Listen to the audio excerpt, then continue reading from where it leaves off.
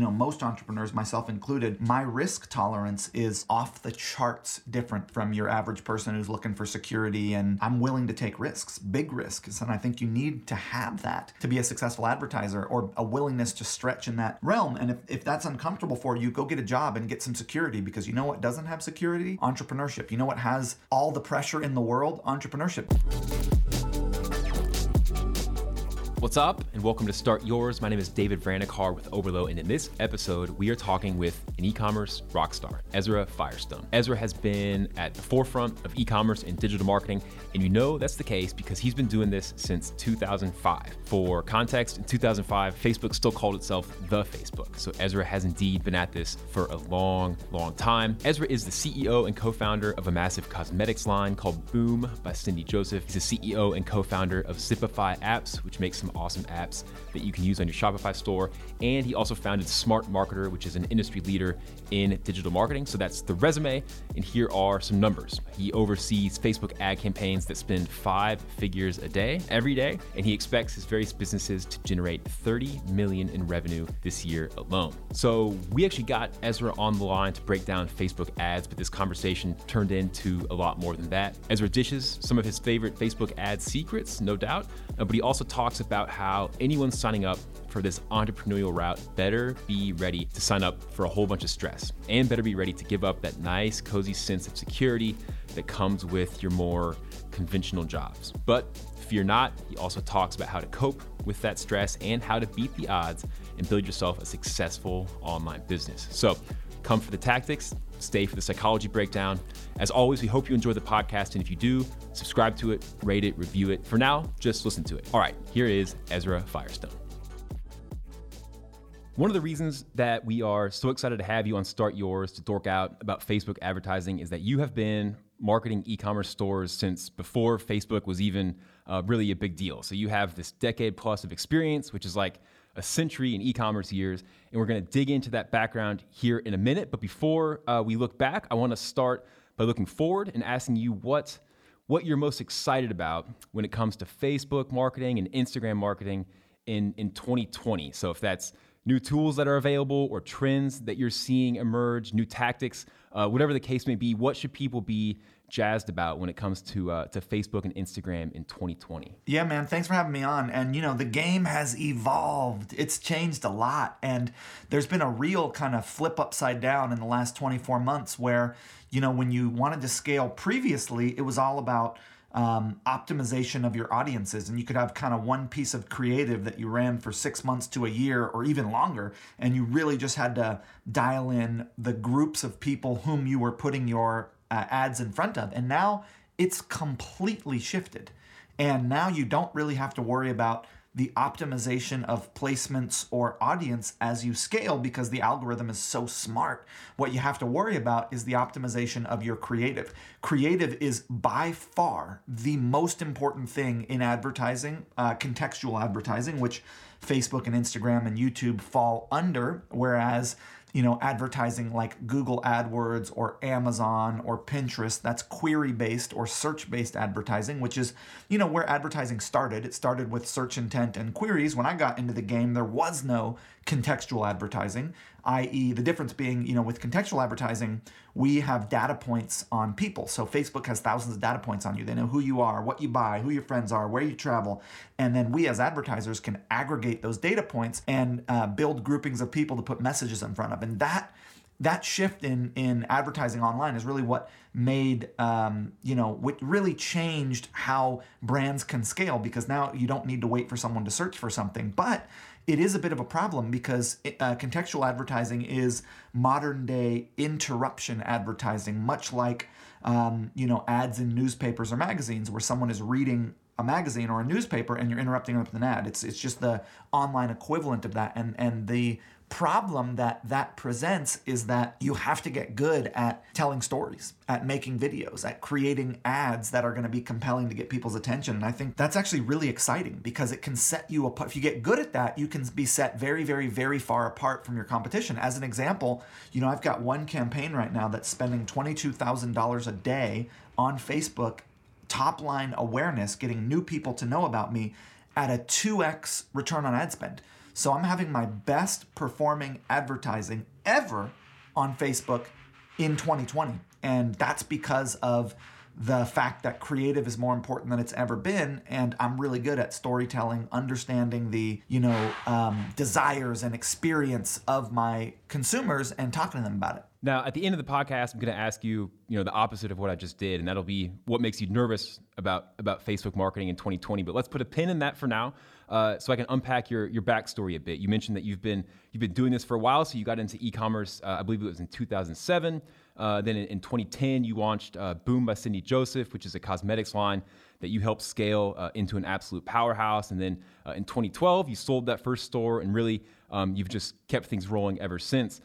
What's crazy, though, is that by 2012, you'd already racked up 5 years of e-commerce experience, and you were really at the cutting edge of a lot of the channels that today are just kind of taken for granted. And that's so cool because, understanding the present, I think, gets much easier when you understand the past. So I won't ask you to break down, that 07 to 12 era year by year, but if you could just kind of give us a snapshot of what digital marketing was like back in those days. What were the core components of a really good, 2010 paid marketing mix? Yeah, man, I actually got into the game in 05. I was selling cheese on Commission Junction. I shortchanged you. Okay. Yeah, I've been in it. So that first era, like I was mentioning, there were two forms of visibility.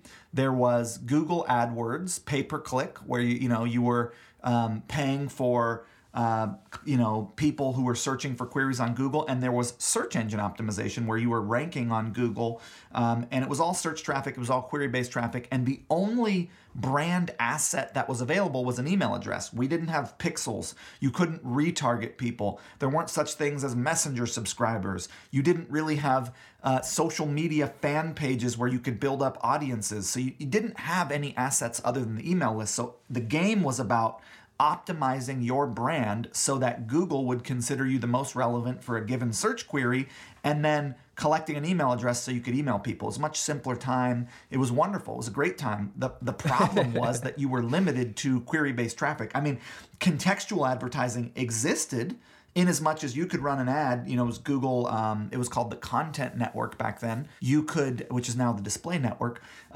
you could run an ad to someone, but the only piece of context you had on them was the type of page they were visiting. So if they were on a page about cats, you could run an ad about cats. So it was really hard to make contextual advertising work back then, but it was a fun time. It was a really wonderful time for e-commerce. Drop shipping didn't exist in China. You couldn't, there was no Alibaba, no AliExpress, none of that stuff. So the way that drop shipping worked was with American suppliers. And I actually got started right around the same time as Wayfair. You're familiar with Wayfair, right? Sure. Wayfair is one of the biggest drop shippers in the world, multi-billion-dollar a year organization. They started around the same time I did, doing the same thing I was doing, which was buying exact match domains like giftbaskets.com and dogsupplies.com, ranking them on Google for relevant, product-based queries, building a Yahoo store so I could receive orders, receiving those orders from people who were searching for those queries, and then faxing an American dropshipper saying, hey, I just got an order for 3 bar stools and they paid me $100. I'm going to pay you $50 and you ship them out. So it was all done via fax, and it was great. And at that time, I didn't understand delegation. I didn't understand systems and infrastructure. I didn't understand team. And so, at the height of my drop shipping, I only ever had like 12, maybe 20 stores max, whereas Wayfair had hundreds, and they were much more evolved business folks than I was at that time. I was really, really young. I was like 19 or 20. And they, you saw what they scaled it into. So I always felt like I could have been Wayfair if I understood what I understand now.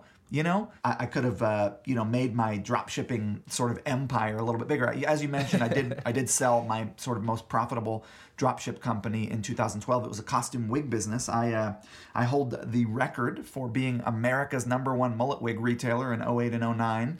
All right. So that's kind of fun. So yeah, I don't know. I could tell you more about that era, but it was a good era, but it was limited. So what are, when you look back on that, in over the last decade plus through today, what are some things that have been constant throughout? I assume good copy never goes out of style. Dude, I assume nothing has changed. Nothing has changed. Everyone's, I'm too late to the game and everything's different every month. It's like, no, here's what you need. Okay, I will give you the recipe for how to be successful in business.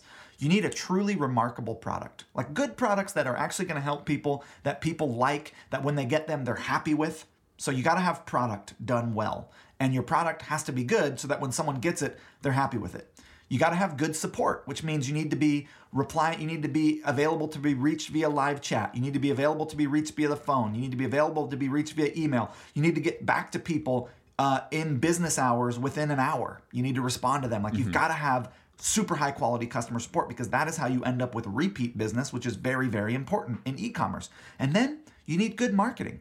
That's it. Product, support, and marketing. And marketing has sort of changed a little bit over the years, in as much as the traffic sources have changed. Like, it was all Google AdWords SEO, and now it's all Facebook, Instagram, and YouTube and display. I mean, there's a lot of traffic sources now, but like, the game has changed, but you've always been able to go to the traffic store and buy traffic. So what do you need to be good at? Storytelling. And in this day and age, the way you tell stories, it used to be it was search, find, buy. So where you told your story was on the product page, right? Someone searched for you, they found your ad, or they found your organic listing, they clicked on it, and they went to your product page where you did all your selling. Well, now all of the selling is happening higher up in the sales funnel. It's happening via your video ads on Facebook, your video ads on Instagram, your retargeting ads on the display network that lead to articles, right? All the selling is happening before they get to the product page. So what you have to get good at now is telling a story in the context of native social video, which is easier, frankly, than the way that we used to do it, which is you had to tell your story via text and images on a product page where nobody scrolled. So nothing has changed. I mean, the fundamentals always win, right? You listen to any Olympic athlete and any Olympic coach, and they're going to tell you, focus on the fundamentals. The fundamentals win ball games. The fundamentals win. And what the fundamentals are is good amplification, which is not that hard, and good creative, which catches, look, what you do in a business, I'm just going to give you the formula for business. Yeah. What you are doing is you are communicating with a group of people who are sharing a collective experience. You are then adding value to their life by commenting on that experience through content and providing a solution to a problem that group of people faces. For example, women over 50 whose hair is graying, whose skin is wrinkling, whose hormones are changing, and everybody's telling them they got to change that, they got to stop it, they got to cover it up.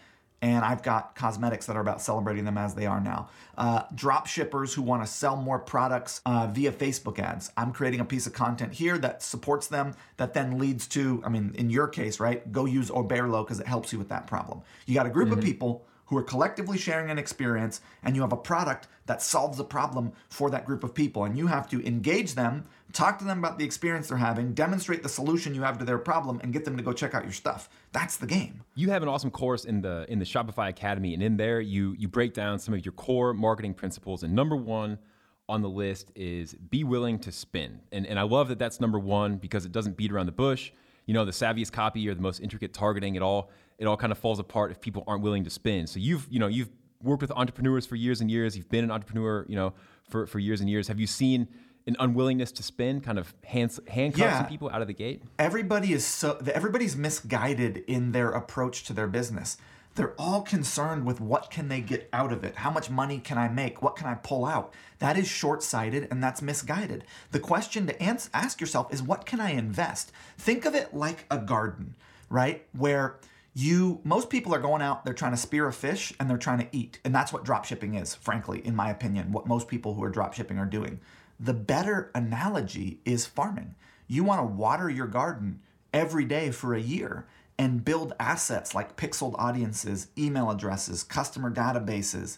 And then you want to take all the money that you're making and reinvest it right back into the brand so that the snowball grows, so that by the time you pull from the snowball, it has enough to support you. Rather, what happens is people are watering their garden, the seed sprouts, it's starting to come up, and it's about to break through the soil, and then they rip it out and try to eat it. It's like, no, you got to let it continue to grow and, let it become an actual mango tree that then can feed you for generations by reinvesting all of the energy from the asset back into itself. People want to ball out on Instagram and drive Lambos and freaking wear funny hats and do all that shit, which is fine. But it's like, listen, do that once you actually have something that is stable. Like, don't pull from the asset too early, which is what most people are doing. And with advertising, it takes time. It's like a diet or a workout program. You can't start it and stop it. You got to do it every day. You have to pick an amount of money you're going to spend, commit to a year, and spend that money every day, and your assets will grow. And if you don't do that, you're going to end up never getting where you want to go. So I think that like just the approach that most people are taking is a completely misguided approach. It's all about what they can get out rather than what they can invest. And you're an advocate of the idea that when you spend money on advertising, you're not only spending money to acquire customers, but you're also spending money on data. And you've mentioned the pixel a couple times, and I think that this is super important for people to understand and to keep in mind. And this idea that you're buying data has come up before on the podcast, and I know that it's absolutely true. But I could also imagine that to someone who's just starting out, maybe it might sound a little nuts. So what would you say to somebody who gets a little nervous, a little queasy with the idea that they should be okay not generating sales with certain ads because really the data that they're getting is just as cool? Let me ask you about any other business model in the world. Do you have to invest before it works? Do you have to go and lease a shop? And then do you have to build that shop out?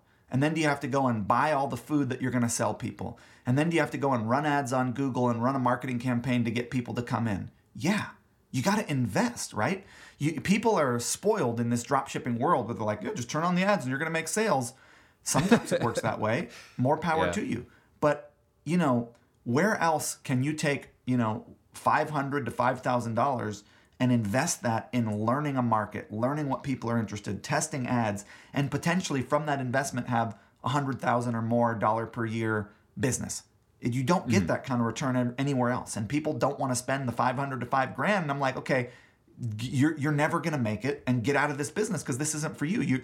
You've been sold some get rich quick scheme by someone who wanted to take $97 from you for some course. It's like, that's not how it works. You have to understand that the goal in business is to create assets. Because listen, at the end of the day, if you want to talk about wealth creation, you're never going to get there from a cash flow business. Our parents' generation understood wealth creation. Wealth creation, true wealth creation, does not come from operating cash flow businesses. It comes from the liquidation of assets. Our parents' generation understood this, and what they did was they took the money from their 401ks as a generation, they invested it in real estate, they let that asset appreciate, and then they sold those assets to generate real wealth that they could then deploy back into the market for more real estate or buying businesses or trusts or whatever they wanted. Our generation doesn't understand this. Our generation thinks the way that you make money is you run a dropshipping business. And sure, you can make some cash flow, but 85% of the money you'll ever make on a business comes the day you sell it. When you sell a business, what are you selling? You're selling the assets that the business has, the customer database, the pixeled audiences, the products, the suppliers, the ad accounts, right? So the goal should be to take all the money you're making in your business, reinvest it back into the business so that you're developing the largest asset you possibly can, and then to sell that asset for a 1 to 3 multiple of the yearly profit, and then to take that money and use that to buy businesses, build businesses, invest in real estate, do whatever you want. That is how you truly generate wealth. It's not from a cash flow business. Doubling back to Facebook now, I'm curious if you think there's any low-hanging fruit left when it comes to Facebook marketing. I know you like to say that secrets are truths hiding in plain sight, which is a great way to look at it. But there are so many marketers flocking to Facebook. There's so many eyeballs looking for these simple truths, and there have been for years and years. And so it seems like it might be a purely efficient system at this point, but maybe are there any settings or geographies or formats or copy hacks, whatever it might be, that people should be testing out in 2020? So I think the thing to understand about Facebook is that each individual is a number in the eyes of Facebook. That's it, just a number. And that number, that profile number, is going to be shown a certain amount of conversion ads, campaigns that are optimized for conversions, a certain amount of ads from campaigns that are optimized for catalog sales, a certain amount of ads from campaigns that are optimized for video views, a certain amount of ads from campaigns that are optimized for page post engagement, a certain amount of ads from campaigns that are optimized for brand awareness, for traffic, etc. Most dropshippers are only running conversion campaigns. Well, what happens is then you only are reaching that person 40% of the amount you could be reaching them. The CPMs on the other campaign objectives are significantly lower.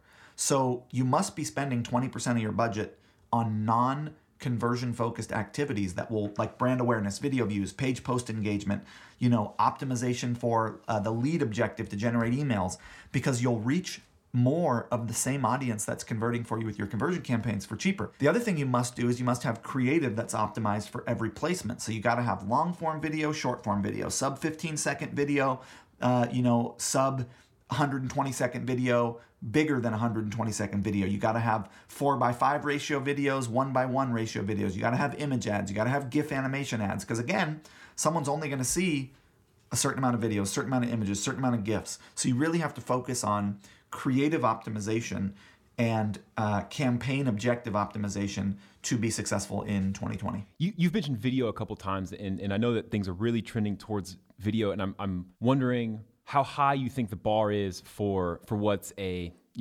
reasonable quality video. I'm spending $22,000 a day on videos that are shot on an iPhone with no fancy equipment. Native video is best. Natural, real, looks authentic. That is working best for me. It doesn't have to be fancy. Now you played poker a lot back in the day, and I think this was even before poker was cool, before it was on TV and all of that. And I don't want to do too much psychoanalysis here, but do you think that your background of playing poker might have helped you in your early e-commerce days? And I know that these things are obviously different, but it seems like having an appetite for risk and for making educated gambles, that might have served you well when it came to online advertising? I think that one of the things that most entrepreneurs have is a very high risk tolerance. And in order to be a successful poker player, I came up, playing cards in the New York City underground. I was playing with guys like Vinny the Limo and Johnny Two-Tone and Joey Cupcakes and guys like that. They called me Johnny, how you doing? Long story. But in order to be successful at poker, you got to have a high risk tolerance. And I think in order to be successful as an entrepreneur, most entrepreneurs, myself included, my risk tolerance is off the charts different from your average person who's looking for security. And I'm willing to take risks, big risks. And I think you need to have that to be a successful advertiser, or a willingness to stretch in that realm. And if that's uncomfortable for you, go get a job and get some security, because you know what doesn't have security?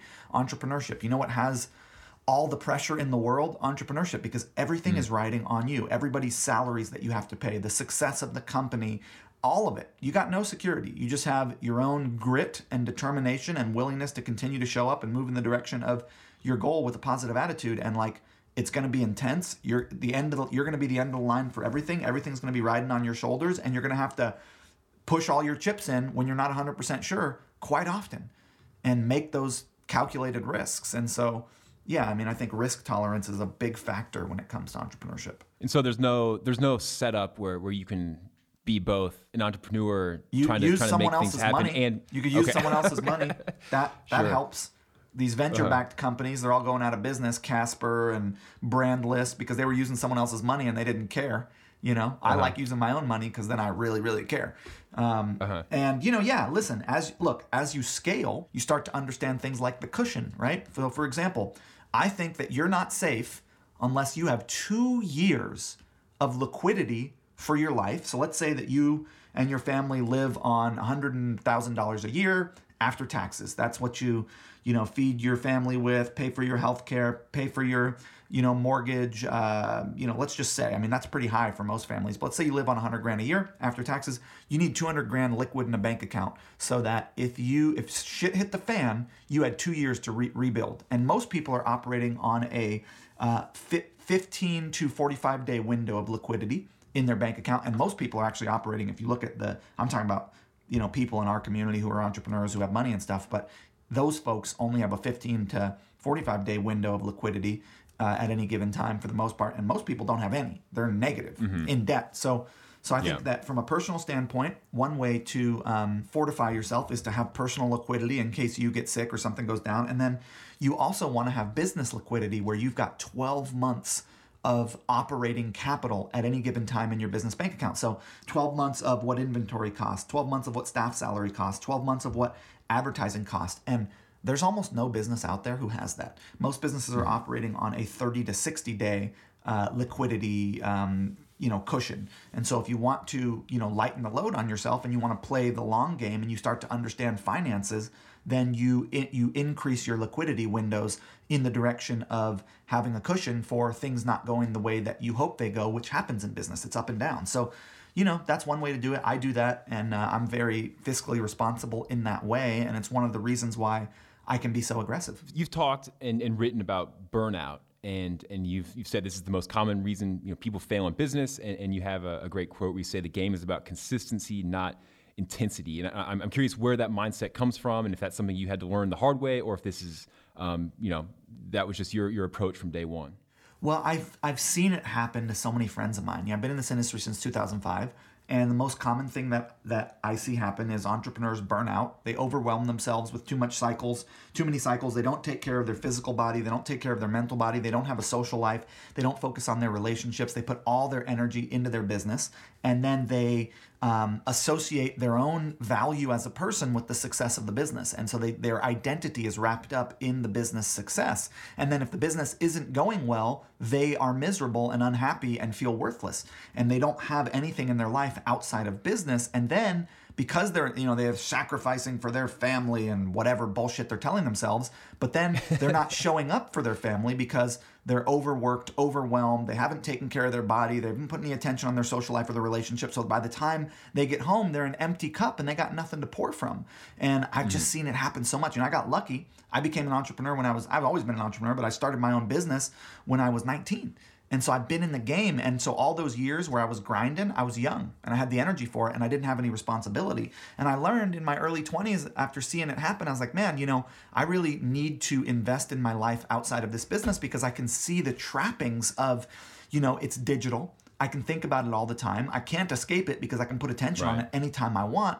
I've got to set clear boundaries around my work life or this is going to take over my entire world. And look, sometimes that's got to happen because you're running launches and stuff like that. But if the backdrop of your life is 24 hours a day business, you're going to burn out and it's not going to work out for you. And look, I'm playing the long game. There's a reason why I, am making $30 million a year in revenue 15 years in. I'm doing the best I've ever done. I've got I'm happy. I've got a social life. I'm taking care of my body. I'm investing in my relationship. There's a reason why I'm doing all that because that's actually the best thing you can do for the business. In addition to I want to enjoy my life and not just be a workaholic, it actually ultimately serves my goal of then I have energy for the business. Then I'm forced to learn to delegate because I can't do it all myself. It's like the best thing you could possibly do is invest in your personal life, invest in your relationships, invest in your social life, take care of your body, set borders around your work. You think that it's going to hold you back, but it actually turns out after 8 hours in a day, your productivity drops by like 180%.